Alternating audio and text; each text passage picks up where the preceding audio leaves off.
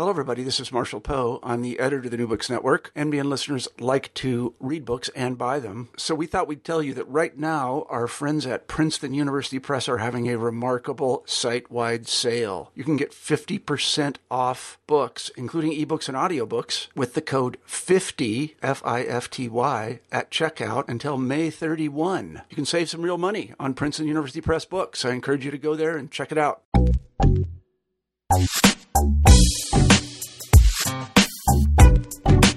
In a 1980 article published in the journal Datalist, Langdon Winter asked the question, do artifacts have politics? That is, does technology, or the different forms of technology, have within them inherent political or social power dynamics?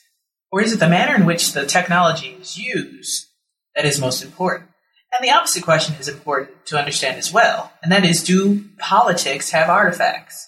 Well, on the show today, we have Christina Dunbar Hester, who is going to talk about these questions with respect to micro radio and her new book, Low Power to the People, Pirates, Protests, and Low Power Radio Activism. You are listening to New Books in Technology. I am your host, Jasmine McNeely.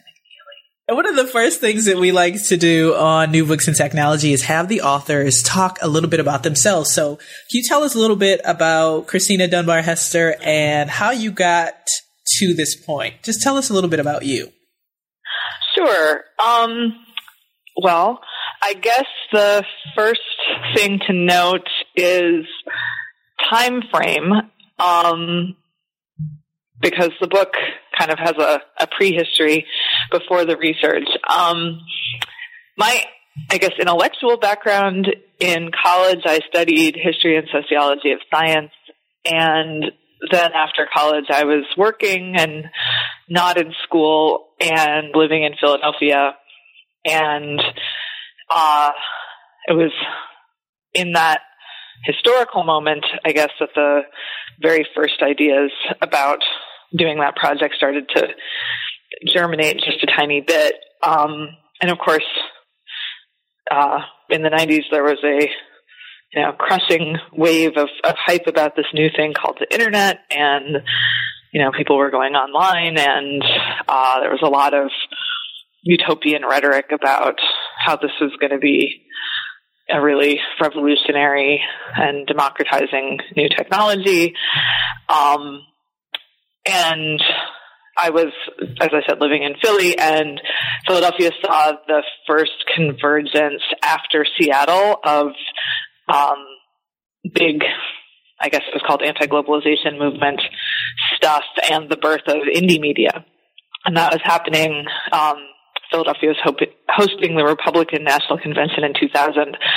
So alongside this very, big societal discourse about the internet, there was this activism happening kind of in my backyard that I wasn't directly involved in, but knew people who were, and, as a young person and a curious person, and so thought that was sort of interesting. And these claims were being made about access to media technology as the forefront of activism. And I, again, thought that was interesting, if nothing else. But was also a little bit skeptical, I think, because of the training that I had already in terms of, situating science and technology within culture, and seeing these progressive discourses as, even if the internet was new, these discourses about the liberatory potential of technology were not new. And so, that was going on, and I was starting to get a little bit itchy and think of going back to school. And so I actually remember I went and talked to undergraduate advisors, again, in this history of science mode, about the potential of going back to graduate school and doing work on these rhetorics about communication technologies. And they were encouraging of me going back to school, but very hands-off about what I was talking about as empirical work, and kind of thought, well, we're history of science. We have nothing to do with this thing about media. And I didn't really understand why those things had to be separate, because I thought, well, this is technology, and should be in the wheelhouse of this field. But they all said that sounds like communication and media studies. We don't really, kind of good luck with that. We'll write you letters, but we don't really know anything about it. And so I was scratching around looking for graduate programs using, of course, the internet. Really wasn't connected to anybody who could advise me personally, and was looking at programs for doctoral work in communication and media studies. But I also kind of knew, and not even in the back of my mind, that the history of science and social studies of science and technology lens was one that I didn't want to abandon because I thought it could be useful. So anyway, without getting too much into the weeds, when I was looking at grad school, I just kind of knew both of those things were going to be important. And when I found a program that was in science and technology studies and kind of affirmed that there wasn't very much work about media or ICT in the field, but said, it's fine with us if you want to study that. We see no reason why we can't help you figure that out. I kind of said, okay, we're off. And that was the kind of intellectual grounding, which is to say fairly haphazard, fairly piecemeal, and fairly grasping around blindly, as many intellectual projects often seem, I think. Then when I was in school and I was at the point where I was needing to embark on some independent research, and I heard about people advocating for low power radio. That was the moment when I said, aha, there must be something interesting here. So I'd never heard of low power radio activism when I was going back to school, or like in the 90s, I knew that people who were doing indie media were building micro radio stations, but it was part of a bigger platform of media work. And I hadn't identified that as, the more micro phenomenon I wanted to study until, I guess, about 2003. And so, again, because of personal connections to people who knew people who were doing this activism, I wound up back in Philly in the summer of 2003 and approached the Independent Media Center of Philadelphia. And at that time, they had a little radio station that was sharing what was called a Class D license. And those are an old category of licenses that are super tiny. They're 10 watts, and so they're even smaller than LPFM, and they only reach, a tiny portion of a neighborhood probably. So this Indie Media Project was sharing this old license with another neighborhood group, and it was kind of an uneasy alliance, as many very small community group projects that rely on, the volunteer labor of a lot of people, including some strong personalities. So right when I showed up, I thought I was going to be looking at this interplay between webcasting and FM in this very local environment, and FM is part of the activist project. Right when I showed up, there was a big conflict in the group between the indie media people and the neighborhood folks who had originally been holding this license. And literally, sounds dramatic, and I guess it kind of was, someone had gone into someone else's space where the transmitter was housed and physically took it away and was hoarding it. And then there was this big fight between, various activists and community members. And so I showed up to think I was studying this little micro broadcasting phenomenon and doing a kind of production and reception study. And they were suddenly off the air, having internal disputes, and I wasn't really welcome to go poking around with a notebook, and meetings that would have been open a month or two earlier were suddenly closed to people who weren't already known to each other and, working through that conflict. So I, was there kind of literally with my notebook being like, who do I talk to? And being told, you can't come into these spaces, it's too sensitive right now. So again, any good anthropological encounter has all these things you can't control. I hung back and said, well, what can I do that won't be perceived as invasive? And I found out about this weekly tinkering project that was also an IMC project where people got together and tinkered with electronics that was radio focused. And so I hung out with them, and that was where the turn to study tinkering and the salience of technical practice kind of grew out of that, because that was what I had access to. So I spent that summer doing field work, going to these meetings, and also interviewing people about the whole range of radio-related work that was happening. And again, it's sort of tension with and complementarity to digital activism. But it was that moment, it was how I got introduced to Prometheus and their work. They were not broadcasting, but they were advocating for low power FM. And they were also in the same milieu. Many of the same people were involved. But anyway, in short, I got access to their group and not to the phenomenon I thought I was going to study, and wound up sort of refocusing so that I would make them the primary field site. And they were unusual, and I thought it was justified for a number of reasons. But again, instead of looking at production, use, listening, all this stuff, I wound up looking at this more meta thing of people who were not broadcasting themselves, but were advocating for community broadcasting and also building radio stations so that they would then walk away from, and community groups would just go on the air, but the radio activists themselves didn't have a hand in it after the station went up. Mm-hmm. So that was what the project turned into. And so, it kind of reflected, again, my intellectual trajectory as being interested in social studies of technology with a particular interest in claims about ICT, combined with some kind of personal connections to people who are doing this kind of activism and personal connections to Philadelphia, which is where I'd been living before grad school. But Philadelphia is a unique city. There's a whole lot of media activism there. Right. And we're just back there for an event in January at the Media Mobilizing Project, which is another media activist group. And it is really striking that stuff is so prominent there. So it's a lot of things, including, serendipity and haphazardness and, my own curiosity, basically.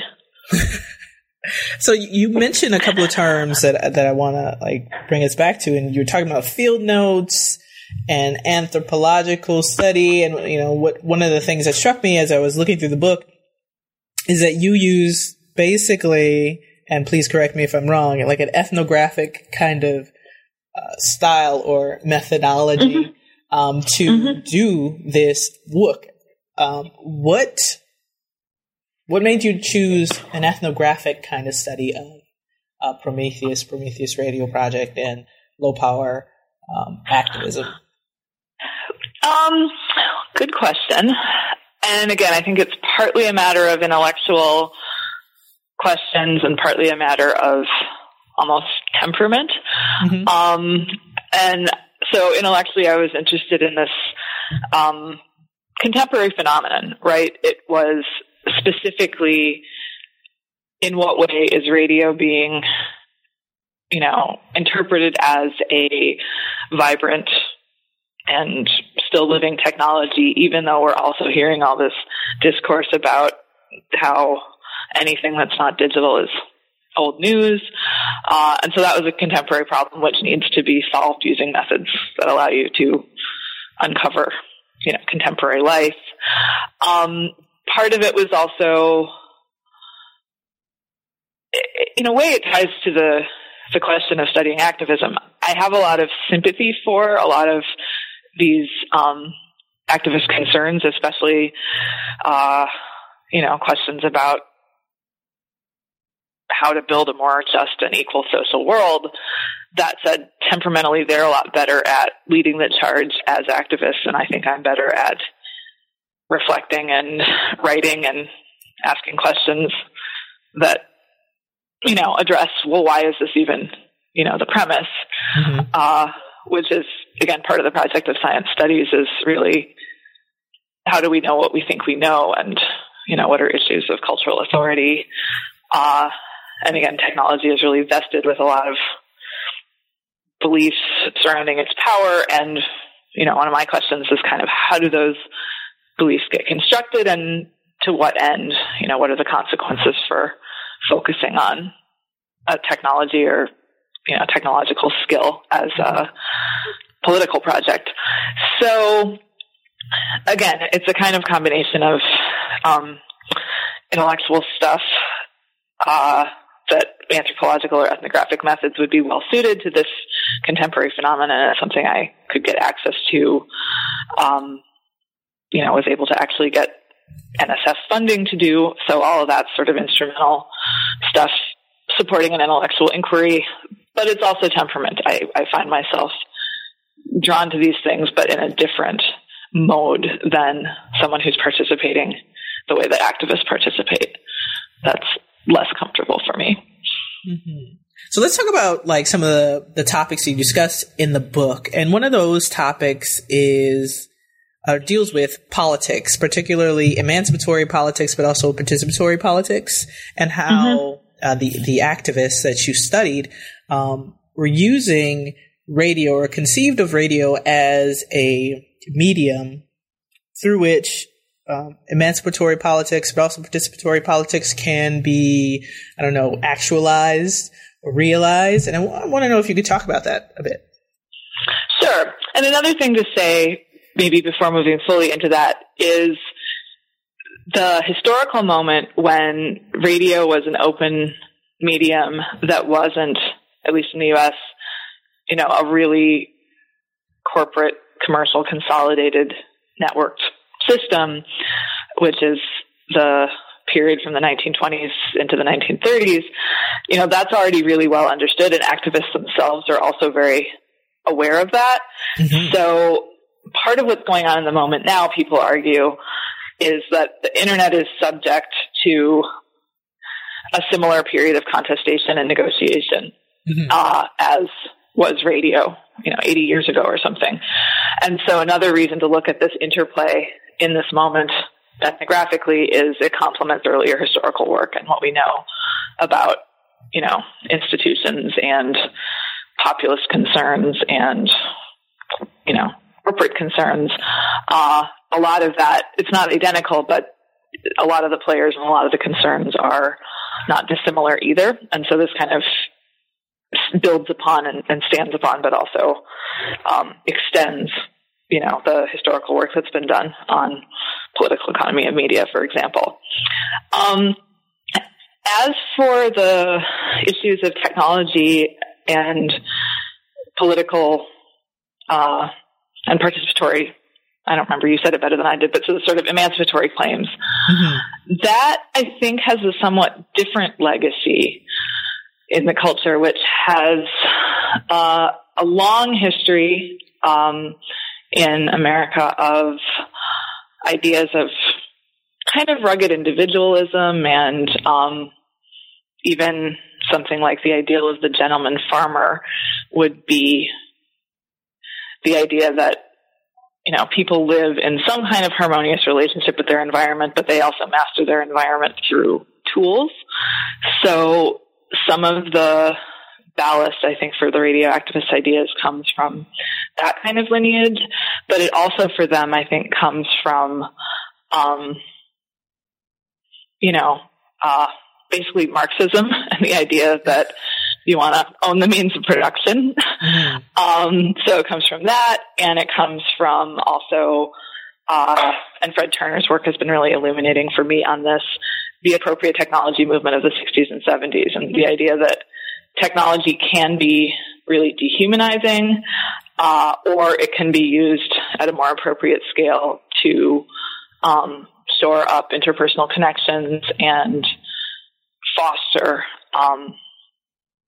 better relationships at local levels, more meaningful human relationships. So all that stuff, I think, is actually going on as heritage in this form of radio activism. But part of what's interesting about radio that the activist sees on, and part of why they promote it, has to do with the idea that radio is a technology that really lends itself to this kind of hands-on self-sufficiency, leveling of expertise, and transformative power. And that somehow computers are different because they're more abstruse, they're more black boxed, they're less accessible. So and I'm not saying that that's... I'm sorry. There's no digital divide in radio, so to speak. Precisely. That's some of what they're arguing, is that, everyone's got a radio at home, and it doesn't take much skill to be on the producing end either, and that it's less expensive, it's less arcane. I think in practice you still actually need to know quite a bit to, build electronics hardware. That's somewhat more of a fable than a reality, but that's the argument that they're making. Exactly. And so this idea of expertise and accessibility, according to at least what you were stating about the activists, their ideology, they attempted to close the gaps by having workshops, right? Tinkering workshops. Mm-hmm. Mm-hmm. Exactly. So, go ahead. I'm sorry. So is that like reminiscent of, I'm thinking of like paralleling this with people who, now, the buzz is everybody needs to learn how to code, right? So yeah. Okay. I think you're squarely justified in drawing that parallel, and that's actually a direction I've been going in newer research. So I want to be very clear. I don't have anything against quote technology or coding, and I'm not a Luddite, and I'm not a technophobe. Sure. But I think there are really good reasons to be wary of some of these discourses. And, I think for the radio activists, it partly comes from this impulse of leveling social inequality, actually. They fully recognize that technical expertise and electronics engineering knowledge was most likely to reside already with basically white male folks with engineering training, so college-educated, elite, masculine social identities. And so they said, if we can kind of open this up and say, no, tinkering isn't just for this elite group, it's for everyone, then, again, that could really be revolutionary. It could, just in tinkering, we could enclose, the act of tinkering could be forming this, powerful act where we're not just building radio stations, but we're redistributing expertise and building a more just social environment. And I'll also note that media activism is often cited not as an end in itself, but a means to wider social transformation. And this goes at least as far back as an FCC commissioner, Nicholas Johnson, who said, whatever your first area of concern is, media should be your second, because without a democratic media or access to the media, it's really hard to advance other kinds of social change. So part of what's informing them is, the project doesn't stop with building radio stations, or the project doesn't stop with teaching everybody how to solder. But part of what I think is actually tricky about picking electronics tinkering as this platform for social change, there's a number of things. One, it actually places a fairly high burden on people whose social identities aren't aligned already with that. Mm-hmm. It's really great to offer this as an opportunity, but to tell people who have, lived adult lives, who are intimidated by tech, the thing you really need to know how to do, or it'll all come together, is learn how to solder. That's very well intentioned, but I think it actually, it's its own form of kind of technocratic, tyranny would be too strong. But I'm not sure why that's the route to empowerment in a way, because it still kind of defines what counts as reasonable skills that everybody should have around this kind of technophilic project that maps onto, social power already. Mm-hmm. So that's one of the reasons I'm a bit suspicious. I would really love us to live in an environment and a social world where everybody has equal opportunities and equal agency and all these things. But if you're telling people who've been disenfranchised, the way you get that is learning to solder, learning to code, that seems like a narrow project, and it's still pretty technocratic. So even with teaching people to learn, soldering and doing the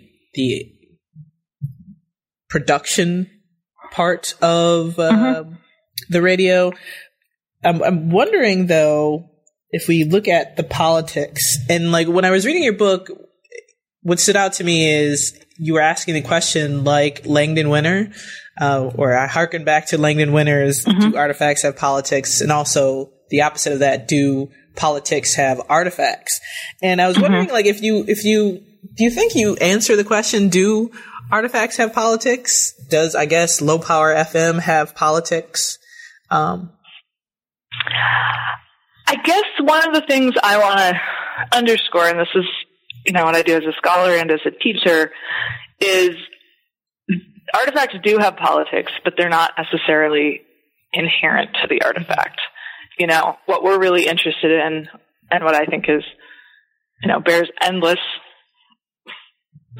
study and articulation, is the way that politics get married to artifacts and vice versa. Because again, I think that a lot of what's going on with radio and why, radio activists here are holding it up as valuable and exemplary in these ways, that doesn't adhere to the artifact. But part of what they're doing that's still interesting, even if it's not inherent in the artifact, is they're articulating a set of values about communities and about electronic communication. And those values differ, I think, from a lot of what has been argued about the internet. And so that's how they become distinct from one another, actually. One of my reviewers made the point, and I think I say it in the book, but I think I could say even more loudly, the only reason we think that radio is totally analog and, computers are digital, whatever that means, the only reason there's this sort of binary divide between them is due to this rhetorical work. If you actually look at the materiality of each, there's, quite a lot of digital stuff that supports radio broadcasting. And also computers aren't, of course, resting on old networks and infrastructural components that precede, again, digitality as it's been constructed. So, I think that we do want to be always listening to this question of the politics of artifacts and the artifacts suited to certain politics. But what I'm interested in is sort of how those processes happen and how those links get made, and sort of taking them as the question rather than the answer. Now, one of the things is you note in the book is about activists thinking that there is a need for a media system in order to get their ideas out. So ideas were great. It's great to have them, but if there is no way to distribute those ideas, then you're not fulfilling, I guess, the movement. And therefore the use of low power radio helps fulfill this. But also I was wondering about the actual, and you talk about this, the tinkering, the building, the production portion. Is there an underlying aspect of that goes along with the building of the media system? Yeah. And again, radio works certain ways, well with this sort of fable. And I'll also note, once again, I did start this project in 2003. And so the conversations I was having with people then, in some ways, well, it's complicated, but, there wasn't social media, for example, or as it's, I don't even know when we started having Friendster and all these things, but, the whole sort of thing about Twitter and Facebook being those platforms for everybody, hadn't, those platforms didn't exist. The rhetoric existed, though, and arguably those platforms got built because the rhetoric existed. Anybody can express themselves on the internet. Anybody can go say whatever they want, address whomever they want on the internet. And so the radio activists were grappling already with that, kind of head scratcher. People were putting to them, well, why do you care about this dinosaur technology? Why are you advocating for more radio and people to have access to radio, and there's this glorious thing called the internet? And they were saying, partly If radio weren't valuable, incumbent broadcasters would just be, running off in droves, and they obviously weren't. Part of it, I think, was, again, they believe in certain kinds of social relationships, again, having to do with, relationships between neighbors and local relationships, and power being enacted and shared at a local level, kind of community autonomy and self-determination, which arguably is harder to achieve if the media system that you're working with is owned by people who live elsewhere, owned by people who have large amounts of capital and social power that people in communities don't have. So that's part of why they were seizing on radio. I think it was both a kind of material and a symbolic thing. But I think in certain ways those questions, they're still just as pressing today. What we're seeing about, again, the sort of hype and euphoria and critical, pessimism too, some about, Twitter revolution or something. There's still a very basic question of who owns those platforms, right? Access to them is not given.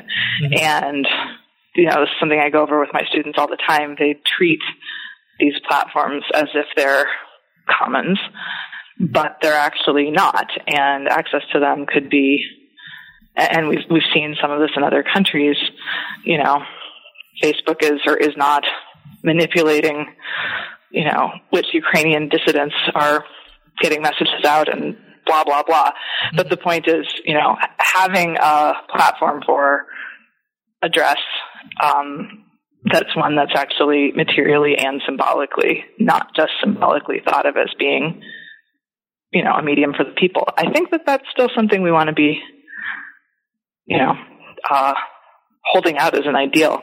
And in a way, I think community radio, therefore has a kind of symbolic valence that's separate from its material import, because people just kind of get it. Oh, if this were in the community and owned by regular folks and we could all listen to it and all potentially speak on it, that is a different mode than either broadcast, which has also undergone shifts, mm-hmm. or social media as it's, currently constructed, mm-hmm. rather. So the localism aspect of particularly low power radio is significant and important for particularly these activist groups, because then they are actually part of the community. Again, I think local and community are both words that do a lot of work, but they're actually quite devilish in terms of what they actually sort of specifically mean. Mm-hmm. But at the very least, the idea that these platforms,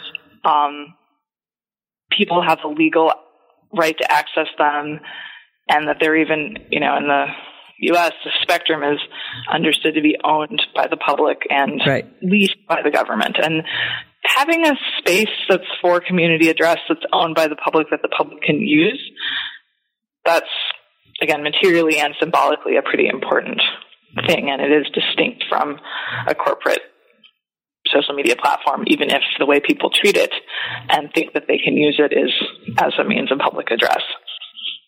Mm-hmm. So the book is Low Power to the People, Pirates, Protests, and Politics in the FM Radio Activism. And I was wondering if you were to give like an elevator pitch, what the book really is about. And we've been talking about it, obviously, so hopefully everybody has been paying attention. But if they just somehow stumble upon this podcast and they stumble onto this time right now, what would you say that your book is about? Oh, gosh. You should have told me to have Cliff Notes ready. I'm kidding. No, the sort of 3 points that I say that the book is about. One really important one, I think, has to do with this politics of expertise and participation.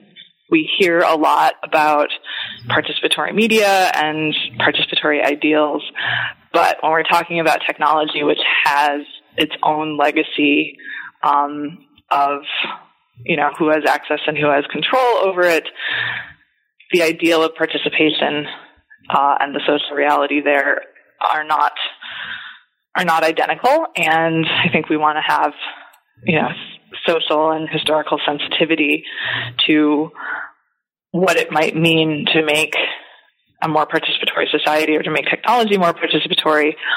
But we don't want to do that naively and without being attuned to the different ways that expertise has mattered and has been, vested in certain kinds of people.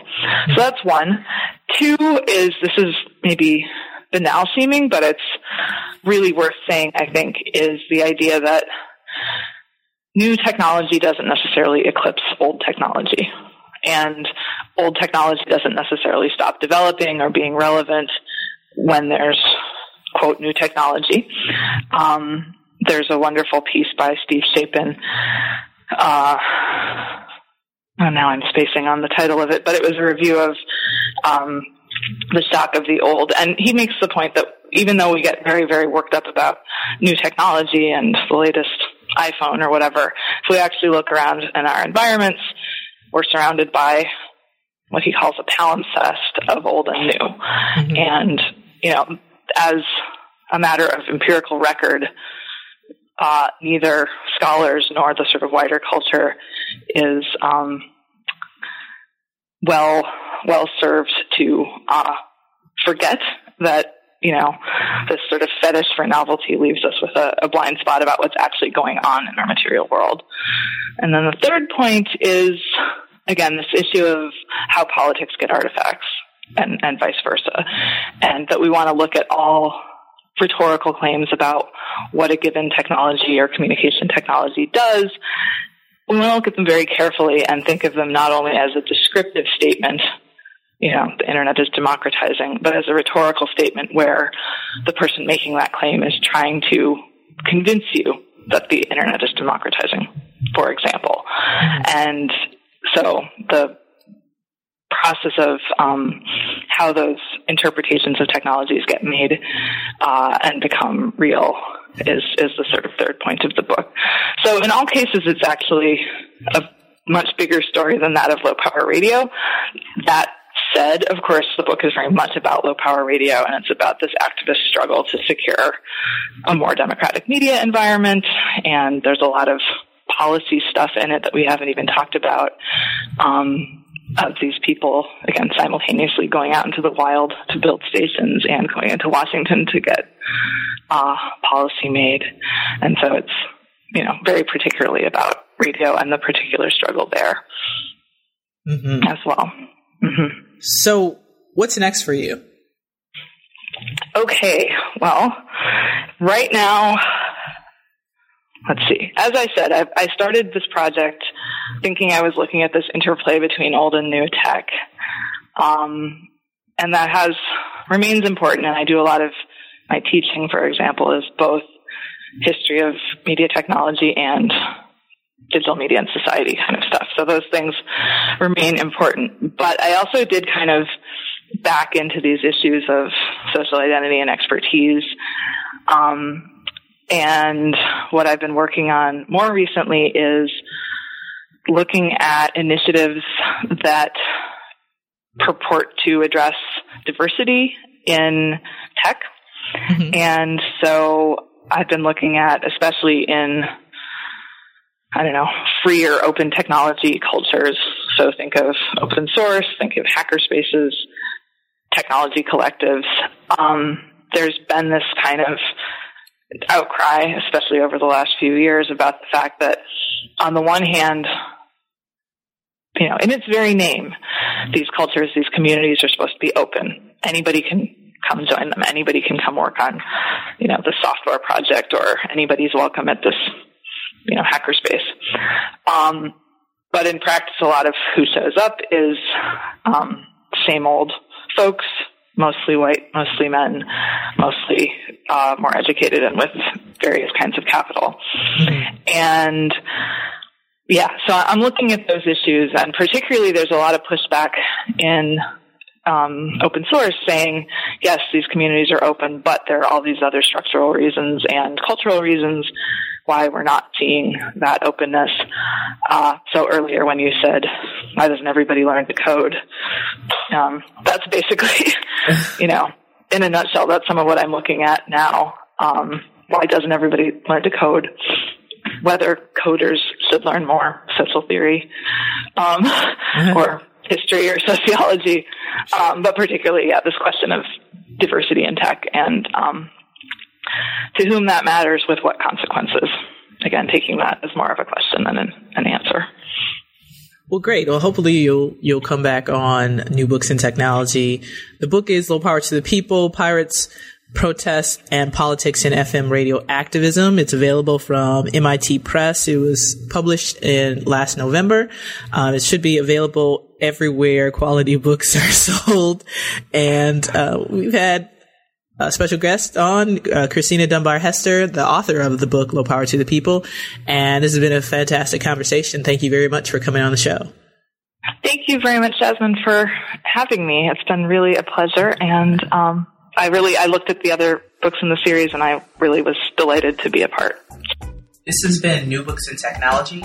Have a great week.